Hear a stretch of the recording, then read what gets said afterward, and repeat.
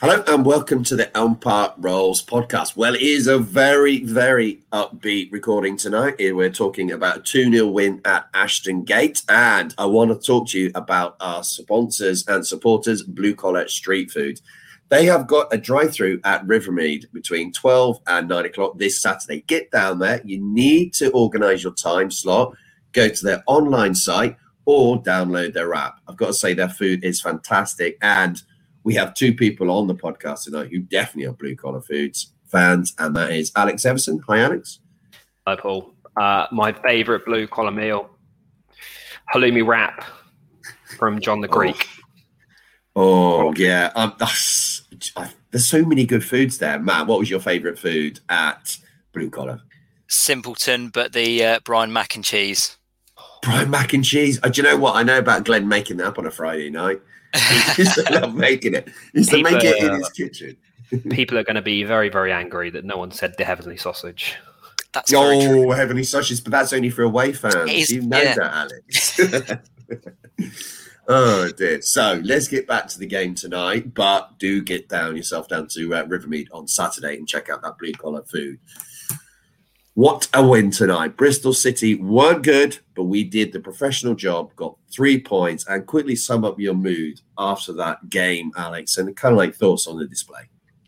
My mood relieved, definitely back to winning ways. Really, really good to see that we're not letting disappointment affect us for too long and let it settle and fester in the squad. Overall performance, honestly, I don't think it was a fantastic performance by any means. I think we were definitely helped a lot by just how poor Bristol City were, which I'm sure we'll come on to. But professional display, 2-0 win. I don't really think we can ask for much more after Saturday. No, totally. We needed to bounce back from that, Matt. And there was a moment of magic from this new name, Michael Morrison, Maradona. You've got to love that one, haven't you? I think that from Ilario on our post-match Periscope. Man like Thiago. Yeah, we love that. We love that. So, Matt, what were you thinking about the performance tonight, and kind of like sum up how you emotionally feel about that? Yeah, no, I think Alex summed it up very well. Just relieved, because I mean, it was the Brentford match. You could kind of just kind of excuse, the loss. It was Brentford at the end of the day. They were 21 unbeaten or whatever it was, so it was excusable. But the Millwall one was just it just put a real downer on it. Throwing away 1-0 78 minutes into a game and then losing. It just wasn't. It was near capitulation, really. To come back, solid win. Was it the perfect performance? No, but we did what we needed to do. We put them away. One thing we were talking about was obviously how we've seemed to struggle to do that over the past weeks. It was just good to see that tonight. The fact that we capitalised on a poor team and put them away in the end. One thing I would say is that we missed out on Josh Lawrence tonight. He wasn't starting because he's been rested. So that's a positive news, because a lot of us were thinking, is he injured? But Paunovic has confirmed after the match that he should be fine for selection on Saturday. We didn't really miss out on him tonight at all, though, did we? I mean, we want him back, Alex, but we didn't have noticed that Semedo come in and did a really good job.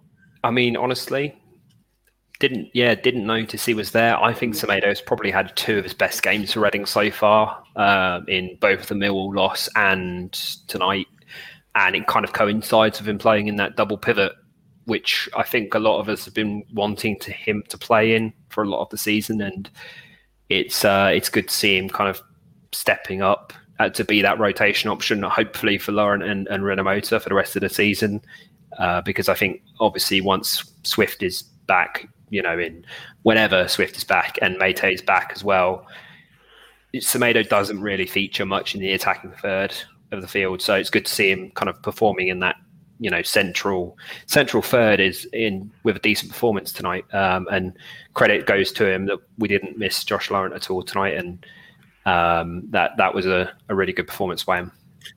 Yeah, totally. If you look at the start of the game there from Matt, it was okay. It's one that we didn't see against Millwall. I mean, admittedly, Millwall were better than Bristol City tonight. There's no doubt on that. And it was also Bristol City manager's last match there for Dean Holden. He's got the sack. And I'm not surprised. That's one of the worst performances I've seen from a Bristol City team in, I don't know, since I've been watching football. But if you look at where we started that, it was kind of like a slowish start, but we came into the game and didn't give Bristol City absolutely anything, did we? I can't remember Raphael having to make a save in that first half or in the whole match. Yeah, and it was one of the more encouraging things because, you know, Bristol still could have got into the game at the start, but, you know, we controlled the first 10 minutes. Did we do a whole lot with it? Not really, but it was just a tidy first 10, 15 minutes of the game, really. It was all it really was. You know, not a huge amount happened. We did then obviously fashion a few chances for it was Ajaria and it was Estevez as well, wasn't it, who had a chance, I think, in the first half. But it was just very controlled, which I guess, you know, Paunovic obviously is something that's kind of plagued the squad, really. You know, slow starts and just being very slow for the first 10 minutes, 15 minutes of games. Often then we'd score with our first chance and it'd wake us up kind of thing and we'd play a lot better. But it was just nice again tonight because Brentford game, we were fantastic at the start, you know, and then it was disappointing seeing how we started against Millwall. But then to see, it wasn't the best start. It was just very controlling, very safe, which to be fair is probably just what we needed, because the worst thing to do would have been to have let a team devoid of confidence, a manager on his last leash, get into the game. Yeah, no, and someone who also gained from the changes was Michael Elise in the centre. I thought he had an excellent game tonight, Alex. Yeah, looked so much more comfortable, I think, in the centre, and I guess also he just impacts the game so much more playing in that kind of role behind Zhao. You really kind of saw him at his best, I think, during the first half. He made a great run, which ended up with, I think, Richards taking a shot on his right foot. And then, obviously, in the second half, he put Estevez through as well for a chance, which was blocked. But it just felt like he was much more influential on the game, playing in the centre. And I think it's a difficult one going forwards. Is where do you play him? Do you play him out on the wing, or do you play him in the centre? Personally, I would like to keep playing him in the centre, but obviously, playing him in the centre, it affects what you can do with the rest of the squad. But while Swift is out, I'd like to see Elise play that number 10 role more, I think. Yeah, I totally agree with that. He just makes the team tick more, and especially with Bristol City's being so lax tonight. I mean, it was a really half-hearted effort, wasn't there? There was no real pressure on him, but he's delivering. He's putting much better set pieces in tonight as well. Do you think, Matt? Yeah, no, absolutely. I think I actually thought it was a lot better tonight, really. I thought I was kind of, before the game, I thought maybe Estevez would kind of play in that in the double pivot role with Rinomhota, and then Semedo would obviously take his usual position we'd seen this season further forward. But it didn't happen. It was really good to see, really. You know, I thought Estevez did very well on the side. Semedo, we've already said, was fantastic in the centre, and at least he comes alive in the middle. When you're obviously missing Swift, you need a creative player in the middle. Semedo's not that creative player. You know, he's not going to do the things that Swift or Elise does. He's not going to find the space like they do, make the runs that they do. So I think it's almost really crucial that, you know, we kind of play him there now, because Swift's gone. You know, I don't think there's a timescale on him coming back either. You know, I think it's at least 6 weeks. At least 6 weeks. Yeah. So speaking to Jonathan Lowe, he was saying the same on the preview show that I did with him the other day, that it's going to be at least, and I think that's being optimistic slightly from the kind of body language he's getting off the Paunovic. And I mean that puts you into the last 5-6 games of the season at the earliest before he can come back. Exactly. And it's like, I think tonight even against Millwall, to be fair, I think we've seen enough of we've seen what Elise can do in the middle as well, the pockets of space he gets into. And I think, to be fair, I quite liked the obviously Estevez on the wing. Obviously, hopefully Meite will come back soon again and fill that space, and then we can have Meite on the side, Elise behind Zhao and Ajaria on the left. But I'm at the moment, obviously, Estevez, he's not going to get in at right back. You know, he's probably third right back behind Yiadom and Holmes. He's not really going to get in the team anywhere else. And he's got the ability going forwards to play on the right there. So I think playing him there, Elise in the centre, it just makes sense. Yeah, we were creating chances as the game was going on in the first half. We had opportunities from Omar Richards when he shot on his right foot, and maybe it was going in, but it was cleared off the line. We also had the opportunity for Estevez from an Elise corner, which came out to him. Good shot, no problem with that. But then up steps the great combination that we have. Elise with a free kick. Lucas João, such a beautiful first touch there, Alex. And just Lucas João does what Lucas João does, and he scores away. He just loves away matches. Was that 12 goals in 16 games now? That's insane. The incredible record away from home, isn't it? And as you said, Lucas João does what Lucas João does. It's a beautiful first touch, bringing it in from that like near post cross from the free kick, and it's a decent ball in from Elise. Good credit due to him. Brilliant first touch, and he does hold it. He holds the ball up there, João, for himself with that first touch. And I mean, I don't know which defender it is, but the defender is kind of all over him, and the João really would have no kind of. I don't think it would be no one would have complained if he'd gone down there, because he's definitely being fouled. But he uses his strength really well and tucks the ball away very, very neatly into the open corner. And it's kind of exactly what we needed at pretty much the perfect time, because it felt like we kind of let the game pass us by a little bit for 15 minutes before the goal. Goal was 40 minutes, a couple of minutes before half time. And yeah, the 15, 20 minutes before that, we'd kind of just let the game pass us by without really doing too much and without really threatening. So to get the goal before half time, I imagine it must have been a huge morale boost for the team and just put us on like a course for 3 points really there.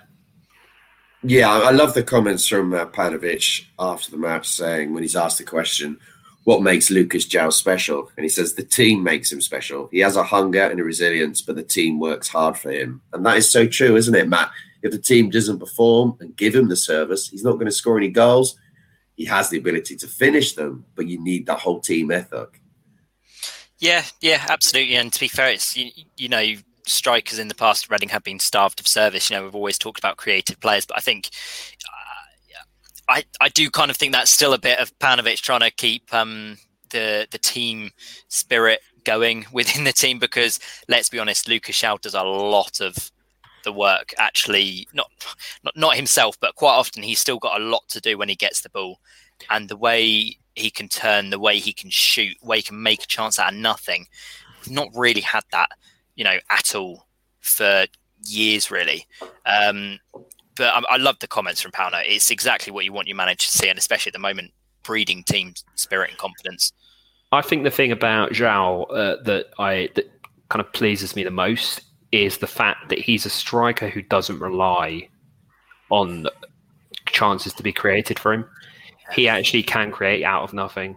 And as Matt said, it's been such a long time since we've really had a striker who can score a goal without a chance being put, into the middle of the penalty area or put through 1-on-1. And João does score goals which are not necessarily goals which we would expect a striker to create for themselves. So that's kind of like I think probably one of my favorite things about João is just how much he kind of influences the team without just being without just being a striker, who's there just to knock in a goal from 5 yards. That's probably one of my favorite Lucas João things, I would say. You noticed something at the end of full time though, Alex, didn't you, with the shout from the manager when he had to kind of like team talk. Yeah, so you can definitely tell that Paunovic has been a manager in America. I don't know how many times I have to say this is the first time I've actually seen them do this with the huddle on the field at the end of the game. I'm sure other people have noticed it before. It's the first time I noticed. I think they did it after the game against Watford at home, really early in the season, the 1-0 win. I think maybe they did it then as well. Yeah, I'm sure they've done it before. It doesn't seem to have been picked up by loads of people, so I'm sure it must be kind of a common thing. But at the end, must have been a couple of minutes after full time. So I imagine a lot of people might have turned off, but they definitely had one of the hands in the middle, 1, 2, 3 team kind of shouts at the end, which was quite cool to see. And you could see it was a very kind of Americanized kind of thing, but it definitely, brings them together a little bit and pulls that team spirit up. And having that is key when you're chasing something like the playoffs or like promotion, and you've got that kind of team goal. You need everybody to kind of buy into it. So the fact that Paunovic is getting them to do that is, I think pretty cool. Yeah, and he talks about that after the match, is saying, and he says, what happens on the field stays on the field. He's definitely been in America, hasn't he, Alex? Definitely with that kind of talk. But Matt, I think one of the best moments of the season came up just before halftime with our second goal. A beautiful flick there from Lucas João. But then Maradona just goes charging through the goal, chips it over the goalie from 8 yards out. This is our centre half. But what I love most about it is not just the fact that he did it, but the reaction from Elise. He cannot believe what he's just seen, can he? Well, I don't think anyone could quite believe it, could we? Let's be honest. And I think you've done Morrison a bit of a disservice there because you forgot his lung-busting run from the halfway line. You know, he did that. My mind's still blown by it, man. I can't absorb it all. But, I mean, it was first off a stunning run. Like we're watching it, like Morrison, sorry, and then he lays it off to Lucas João, who then does this Roberto Firmino-esque from the weekend little flick onto the back heel through to Morrison to then chip it over the goalie from like 8-10 yards. You don't see that in the Championship. It's like, I mean, if it's always cliche when you say, but you know, if you know, Messi does that to you know, Dembele or something at Barcelona, if Neymar does it to Mbappe, you're talking about something that's probably going to be up there for goal of the year, you know. And this is Michael Morrison and Lucas João of the Championship. Yes, Lucas João is one of the best strikers in the Championship, players in the Championship. But I mean, it's just ridiculous. It's an utterly ludicrous goal. And yeah, I mean, I've watched it quite a few times after, and I can't get enough of that Elise reaction. Like the amount of, it's just the perfect mix of elation, surprise, and just like, what has just happened? Elise's reaction was all Reading fans watching it, wasn't it, Alex? Yeah. It was what? It was just the reaction of like, I don't know what I've just seen there. I do not know what I've just seen, but I absolutely love it. And I mean, Maradona is never going to score a goal better than that, is he?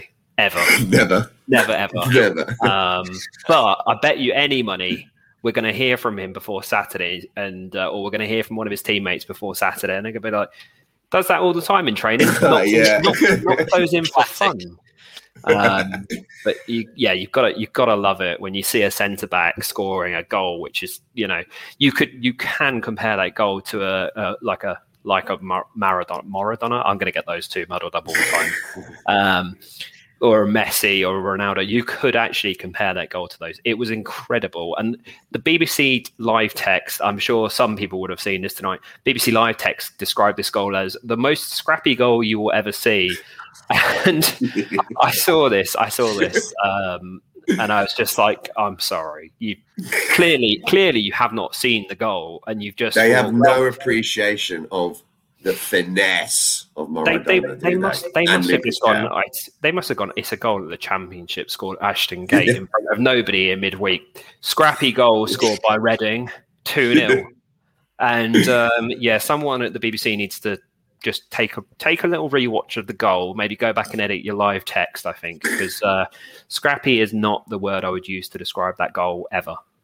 They saw perfection and they didn't appreciate it, did they, Alex? Sometimes you just, but maybe they just so dazzled by it. Your eyes are just burned away, and that's the problem. Yeah. You just thought, no, that didn't happen. I can't absorb it. I need to like go away for a few hours and think about it. And in some way, when that person is driving home, I assume they click in their head, and then they think that was something special. But moving on to the second half. Really not that much happened for Bristol City at all, which is great to talk about. We like that. But we had some chances, probably none better than Ejaria going through on goal and letting the ball bounce over his head. I mean, I'm not sure what he was doing there, Matt. What happened there? Well, it was a counter, and he found himself in about 5 yards beyond the last Bristol man, and he was on the halfway line. The ball comes bobbling over, and you see him looking over his left shoulder, almost, I think, probably to look for where João is. And he almost loses where the ball is, I think, because you see him look over quite quickly, about 2-3 times. and then by which time he's virtually in front of the ball and he's got to like pretty much stop, and then it like bounces off the top of his head and he's lost all momentum and the defender's back with him. He's desperately looking for a cutback, isn't he? There, I know he's 40 yards from goal, but Ajari is spinning his head around there looking for a cutback. Where's Lucas? Where are you? It's just the thing. It's like, I mean, he's got a lot better this year at running direct, taking shots on. Yeah. But I mean, he's just got to be thinking of himself. He's in so much space. He's one-on-one, 45 yards from the goal. Just take the ball down, run, and put it into the near post. Just slot it in. That's all you need to do. I know you say that's all. You say that's all, Matt, but there's still I do that week in, week out down the 5-side pitch. It's nothing. I only got to control it with his head, run 40 yards, slide it past the goalkeeper. It's easy. Don't know what he's complaining about. Really. We've all been there, haven't we, Alex? We've all done it, haven't we? So. All done it. Yeah, all done it. I think there was also... Sorry, go on, Alex. Yeah, there was a couple of other chances, wasn't there? I mean, Estevez had 2 decent chances. Has Estevez scored for us? I know he's hit the bar a number of times, but I don't think he's actually got a goal yet, has he? I don't think he has, no. There was a good one for T-Mac, or Tommy Maldini, as I like to call him, from another flick at a corner. He's brilliant at those flicks at corners, isn't he? Yeah, I think it really helps the fact that he's left-footed as well. This might be getting a little too technical, but the fact that he runs on and doesn't try to put it like across the goal, this might not work if you're listening to this, obviously. But he tries to, instead of hitting it with his right foot and hit it across the goal from the near post, because he's left-footed, he tries to put it in at the near post. I just don't think that teams are quite realising the fact that he's trying to not flick it across and flick it in at the near post with his left foot, it's an interesting idea, and he's had 4 or 5 chances like that this season. Obviously, he scored one of them with his left, but yeah, he's had 4 or 5 chances now, all from corners or set pieces, and he's becoming a very dangerous threat with his left foot, let alone his head from a corner. As the debate we've had about him many times, just a quick update on this: if Liam Moore was fit and available, which he most probably will be for Saturday by the sounds of it, Matt, do you put him straight back in, or you stick with Tommy Maldini? I think you gotta stick with Maradona and Tommy Maldini, don't you? You gotta have the 2 legends playing there. I think it's tough on Moore because he's probably got injured at the worst time because McIntyre's obviously come back in and hit this unbelievable form of realise this potential that we always kind of thought and hoped he did have. At the start of the season, we were or some of us were unsure, some more than others. But you really can't change it. It's like, yes, he's club captain, but you've got Morrison, who's been a captain for 5 years previously, at Birmingham City. So you've not really got that issue there of lacking a leader there, because you've got that leader in Morrison. And you've got almost like the perfect understudy there in T-Mac next to him. So it's a difficult one. But I think, Alex, you said it on the post-match Periscope. I think Moore's just going to have to bide his time for now because it'd be illogical, I think, to change it right now. Yeah, and I mean, I just having a quick look at McIntyre's kind of stats since Liam Moore went out of the team injured, and since Boxing Day, we've played 10 games in the league now. McIntyre's played every single minute of those games. Yeah, no, it's been fantastic, isn't it? And we've kept 5 clean sheets. Like, if we keep a clean sheet in 50% of the games that a defender plays in, why would you drop him? Like, he's clearly doing something. Not only that, he's a goal threat from set pieces. He's a goal looking threat good on the ball.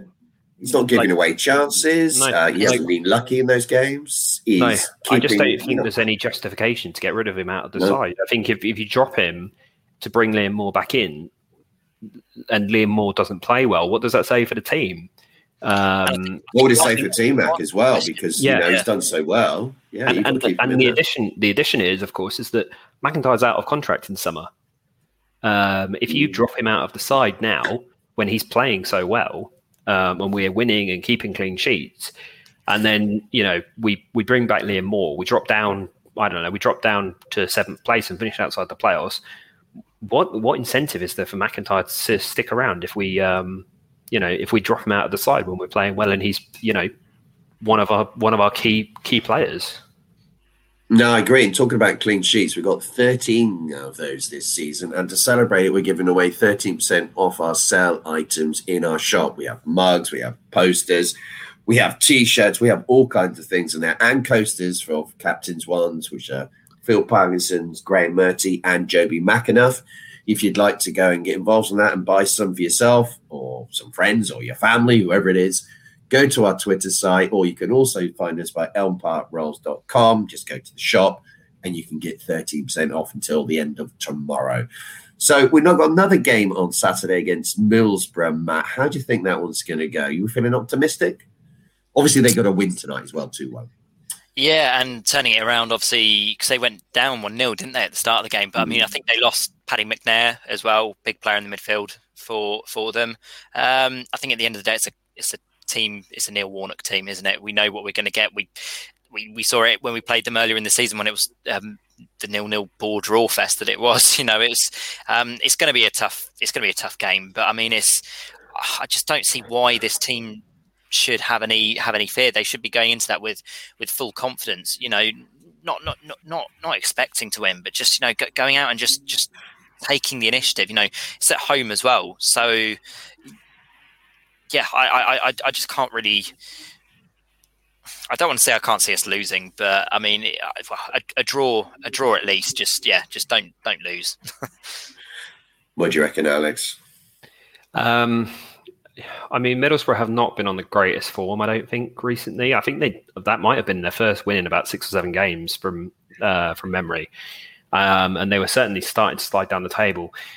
I would be disappointed if we didn't at least, I mean, minimum get a draw against them, because I think I know this has been said probably 5 times over the last 5 games. It's probably the biggest game of the season so far. Because, if we beat Middlesbrough, the gap is up to what, 14, 11? I can't remember. But there's lots of other teams very close to them, though. So it just knocks Middlesbrough out of the race, really. I think in terms of catching us, if we make the gap, I think it is up to 11 if we beat them. I just don't see them catching us with that kind of gap, with the amount of games left. And then all of a sudden, you're starting to look up the table again. You're thinking, oh, maybe we can get to the top 2. So.